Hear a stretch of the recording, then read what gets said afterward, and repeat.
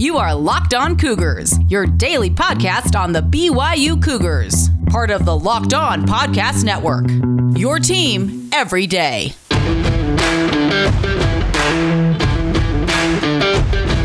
Welcome in on a Thursday edition of the podcast. Hope you all are doing great. A lot to get to on this episode of the Locked On Cougars podcast. We're going to talk about a new proposal coming out that the College Football Playoff Committee might be expanding by as many as 12 teams.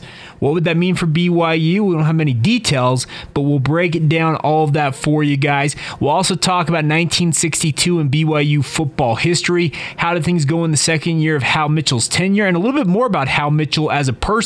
I found out I have a unique connection to the Mitchell family. We'll explain later on today's show. And of course, we'll catch you guys up on everything else going on in BYU sports news. The track and field teams in action at the national championships up there in Oregon. We'll break all of that down ahead on today's podcast.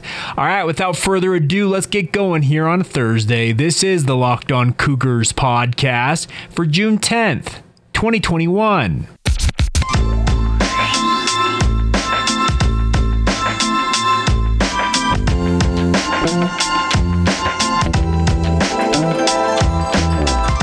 What's up, everybody? I'm Jake Hatch, your host here on Locked On Cougars, resident BYU insider. A big thank you for joining us here on a Thursday edition of the show. Apologies, it's coming out a little later on Thursday, but had some family matters to attend to. I normally record the night before. As many of you are aware, these podcasts normally go live overnight. Had some other family obligations that precluded that, and obviously had my day job working for The Zone, producing DJ and PK in the morning. So I'm getting to the podcast a little later than I anticipated, but I hope you guys are doing great regardless. Getting going here on the show. A reminder real quick though, if you haven't done so already, make sure you hit that follow button wherever you might be listening in from. That way we can get you guys up to date on everything you need to know as a BYU fan every day, because the podcast simply just pops up in your feed. Makes your life that much simpler. All right, getting going here. Let's talk about a new proposal coming out, and we don't have the details on this yet. As of recording, the official announcement has not come from the College Football Playoff Committee, but multiple reports say that the College Football Playoff is set to expand from 4 teams, which it has been since its inception, to 12 teams, with a timetable on when 12 teams might occur, etc., undefined. That would be a very, very big move to go from 4 to 12 immediately. I always thought they would go to 8. That was my personal opinion on the College Football Playoff, and then maybe expand from there. But 12 teams appears to be the plan. The top 4 seeds would get automatic first-round byes, with the other 4 seeds, I guess, so in the top 8 round seeds 5 through 8, they'd host a first-round game against the seeds lower than them. Very interesting format, because there's one key thing in here, based on the reporting that I have seen, is that it would be the top 6 conference champions, regardless of if they're Power 5 or G5, would get automatic bids into the field. What that means is in 2020, that would have put both Cincinnati and Coastal Carolina into the field, and the Pac-12 would not have gotten an automatic bid. That doesn't mean that Oregon, who won the Pac-12, ranked number 20 in the country, couldn't have gotten an at-large bid, but it would mean that the Pac-12 did not get an automatic bid. Crazy to think about, but if that's simply the case, it's just the top 6, regardless of affiliation, whether you're G5 or P5, that's a coup, in my opinion, for the G5 programs. Now, where this leaves BYU, $1 million question, folks. We'll talk more about this on tomorrow's podcast when I record tonight. Hopefully we'll have more details on that, and I can pass along what I know at that point. But very, very intriguing to see this going the way it's going for the College Football Playoff. Do I think BYU in 2020, had this been the format, gets an at-large bid? I think they would have been in the discussion. There's no doubt about that. And the fact that Cincinnati and Coastal Carolina would have gotten automatic bids, that leads me to think that BYU might have had plenty of people behind them giving pressure to the College Football Playoff Committee to put the Cougars into the field. Would they've ultimately done that? I don't know. But I do think that the way things are laying out, if BYU has one of those special seasons and they're right there in the top 10 to 15 of the country, there's no reason to think that they will not be in the discussion at minimum. Obviously, being in the discussion versus actually making it in two different things. We're all aware of that. We're coming up on the decade mark of BYU ultimately going independent, and you can't count on anything when it comes to BYU, and especially in collegiate sports. And that's not to say that it's BYU's fault. There's just other factors at play around BYU are the bigger issue. But I think the good news is there appears to be a path now for more G5 programs, and in theory a program like BYU, to have greater and more ready access to a chance to play for a national title. Am I expecting BYU to play for a national title in 2021 or whenever this new format comes out? Not right away, but it does give more hope to these teams if this is indeed the format that ultimately plays out. I still got my concerns that the Power 5, not the G5, the Power 5 have something that's going to come out in the official release from the College Football Playoff Committee that is going to set themselves up to make this essentially an invitational for themselves, the SEC, the Big Ten, getting the majority of these at-large bids. But you know what? Once we have more details, we'll talk more about them in depth on tomorrow's podcast. But happened to break right before I was going to record, so I figured I would talk about it on today's show. So, like I said, on the surface, looking at what we're seeing from the reporting from multiple sources, The Athletic, ESPN, Heather Dinich over ESPN, Ross Dellinger, and Pat Forty from Sports Illustrated, who, by the way, I think they're the ones that broke the story. Props to those guys. They're doing a killer job. They do a great job covering the sport. But multiple reports saying that there's going to be more ready access for programs like BYU as well as the rest of the quote-unquote group of five, the G5, to have access to a national title potential. That's really, really cool to see, and I'm hopeful that it's not merely lip service that the College Football Playoff Committee is saying that, and it's truly something they're giving more access to all of these different schools. There's 130 of them at this level. Why should only 10 to 15 legitimately have access? That's my personal opinion on the matter. All right, coming up here in a minute, we'll talk more specifically about BYU football, but look back in the history books, talking about 1962 for the Cougars. Hal Mitchell's second year at the helm of the program has the first really star player from BYU under his wing. We'll talk about that here in just a moment. Today's show is brought to you in part by our good friends over at BetOnline, folks. It is the fastest and easiest way to bet on all of your sports action. Baseball season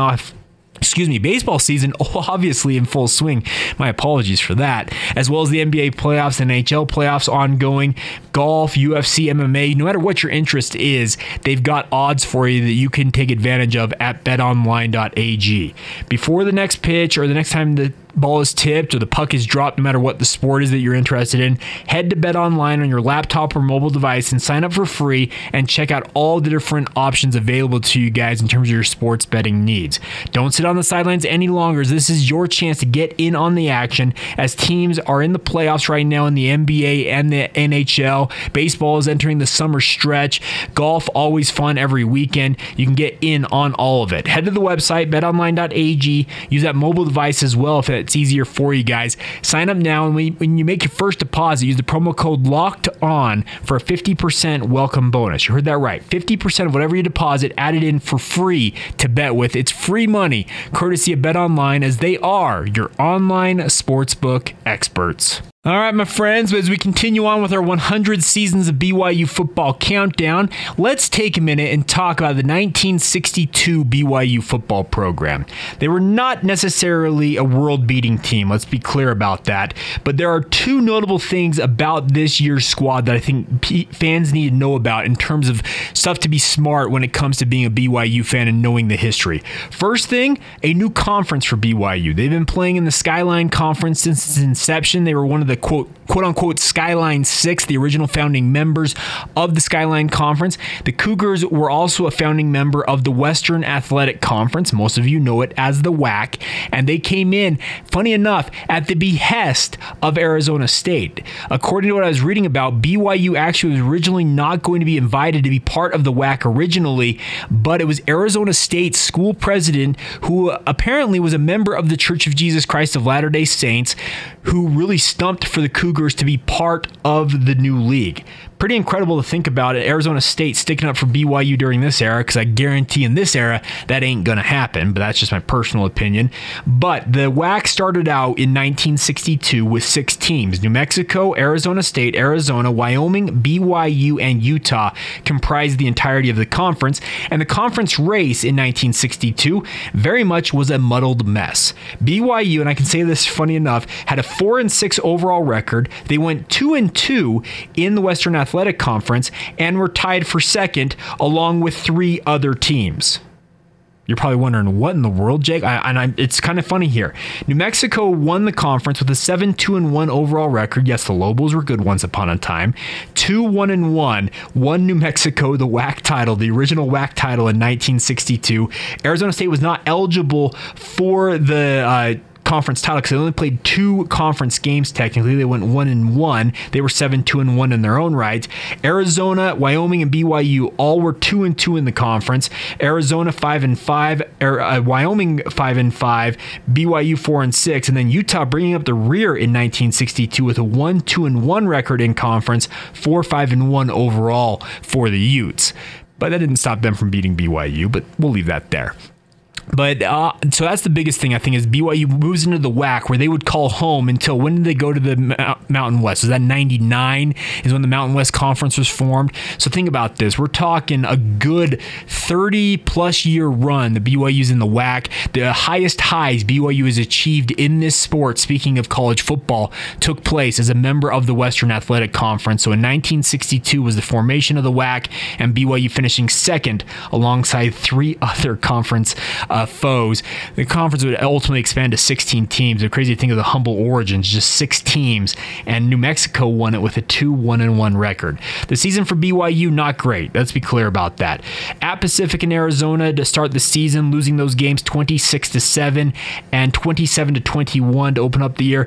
Then BYU took on George Washington, had a critical loss, 13-12. Very, very narrow loss for the Cougars that I think BYU fans at that time would have been very upset, because the Colonials, as they were known then, scored in the final minutes to get that upset. Then BYU finally got their first win after starting out 0-3. They went to Colorado State, won that game 28-7. Then we're at Utah. By the way, they went on a 4-game road swing here throughout the month of October. The Cougars were on the road every week. They went to Utah, lost 35-20. Then beat Montana in Missoula 27-0. Then lost at Utah State 27-21. Then November came, and BYU, funny enough, was the only team to beat conference champion New Mexico, and they did it in pretty thrilling fashion, 27-0. Crazy to think about. And then they finish off the year going to Western Michigan, crazy enough, in November 10th. They went to Waldo Stadium in Kalamazoo, lost that game 28-20, and then beat Wyoming in their home finale, their season finale, on November 17th, 14-7. So very much an up and down year, but a 4-6 record was good enough for BYU to finish second. And as such, Hal Mitchell was named WAC Coach of the Year in his second year at the helm of BYU. Run out of time here on today's show, but I do need to talk about a little bit about my connection to Hal Mitchell. I found out through a classmate of mine who went to BYU with me. We'll talk about that on tomorrow's show as we round out his tenure as head coach for the BYU football program, but some very interesting tidbits about this. Now, one other thing about 1962 we need to talk about, and maybe I buried the lead on this, is we need to talk about Eldon the Phantom Forti. Eldon Forti had his finest season in a BYU uniform in 1962 as the Cougars finished second. He was the first BYU first-team All-American football player. We talked about previously how there was a third-team All-American back in the 1930s. I apologize, I don't remember the name offhand, but I read a lot about this stuff, and I can't hold on to all the names. But Eldon Forti was the first-team All-American in BYU history, had an absolutely incredible year in 8 of the 10 games that he played in 1962, and funny enough, he actually played in a 9th game we'll talk about here in a minute. The Wyoming game is the thing's a legend, but had an absolutely incredible season as he went out and played just insane in BYU's single wing offense. He was named as a quarterback, but truly in the single wing offense, you were a glorified halfback who happened just to take the snap, essentially, if that makes sense to you guys. But let's run down how the stats went for Eldon Fortie. In 1962, he ran for 1,039 yards, an average of 5.22 yards per carry average, scored 14 touchdowns on the ground, did fumble 10 times, but only lost 3 of those fumbles on the season. Also in 1962, he passed for a grand total of 811 yards, had 11 interceptions against 7 touchdowns, but as I mentioned, the single wing offense was more about the rushing. He actually was leading the nation in total yardage offensively for most of the year until injuring a shoulder late in the season in that game at Western Michigan. And funny enough, he was actually not expected to play in that season finale against Wyoming, but actually convinced Coach Mitchell to put him into the game in the midway point and said, you know what, Coach, I can strap it up, I can play. And according to what I read, he actually had his right arm, the arm that was injured, essentially strapped to his body. He had an injured shoulder. He ends up going out there, leading BYU to a touchdown that tied the game. Then later, BYU got a passing touchdown that won them the contest. One of the things, and funny enough, that drive that he went in for, speaking of Eldon Fortie, was the only drive he played in that game. He goes out there, is the ultimate gamer, scores that touchdown, and then his teammates rally around him and ultimately win the game. Just crazy to think about. Guy goes out there, and like I said, think about this. A guy walks out, and essentially his arm is in a sling. It's strapped to his body. He has no use of one of his limbs. He goes out, scores a touchdown, ties the game, and his teammates score the ultimate winning touchdown. Just, yeah, I don't know if you can say any more. That's just kind of the thing of legend. But Eldon Fortie recently passed away this past year. We acknowledge that down in Southern California where he made his residence. But rest in peace to an all-time legend in BYU history. That story about the Wyoming game, rallying the Cougars, that, like I said, it's the stuff of legend and crazy to think about. But 1962, ultimately an up and down year for BYU, a 4-6 record, a new conference to call home that they'll call home for the better part of 30 plus years going forward, and also their first team All-American. So some good along with the not so good. But Hal Mitchell named WAC Coach of the Year. That's absolutely something we needed to acknowledge on today's show. Oh, and one final thing here for you guys. There were also 5 other BYU players who were named to the WAC scholarship team, essentially the first team all WAC. They were Mike Conrad, Mike Brady, Devin Stone, Val Weinig, and Lynn Matthey. Alongside, obviously, you had Eldon Fortie. He was just absolutely incredible. First team All-American across multiple things. People were calling him actually the best back to come out of the Rocky Mountain area since Byron Whizzer White. Just crazy to think about. By the way, and one other note for you guys, Eldon Fortie went on to play for the Edmonton Eskimos as they were known then. They're now the Edmonton Elks up there in the Canadian Football League before moving on with his life. All right, so there you go. Everything you know about 1962, and as I promised, I ran out of time today. I've got a really cool story about Hal Mitchell, his background, a little more from a connection I have made, funny enough, actually just talking about this with a friend who said, hey, I've got some information for you. So we'll talk about that as we round out the Hal Mitchell tenure tomorrow with 1963. All right, coming up here in just a minute, we'll catch you guys up on everything else you need to know in BYU sports news. We'll get to all of that in mere moments. Today's show is brought to you in part by our good friends at rockauto.com, folks. Regardless of whatever you might drive, a truck, an SUV, an old beater car, I don't care what it is. If you want to take care of it, use rockauto.com. They're a family-owned company, been serving auto parts customers online for 20 years, and they have parts from hundreds of manufacturers for essentially any vehicle known to man. It's impossible for any one chain, one dealership to store all the parts needed for every vehicle under the sun. Well, rockauto.com is your repository for that, guys.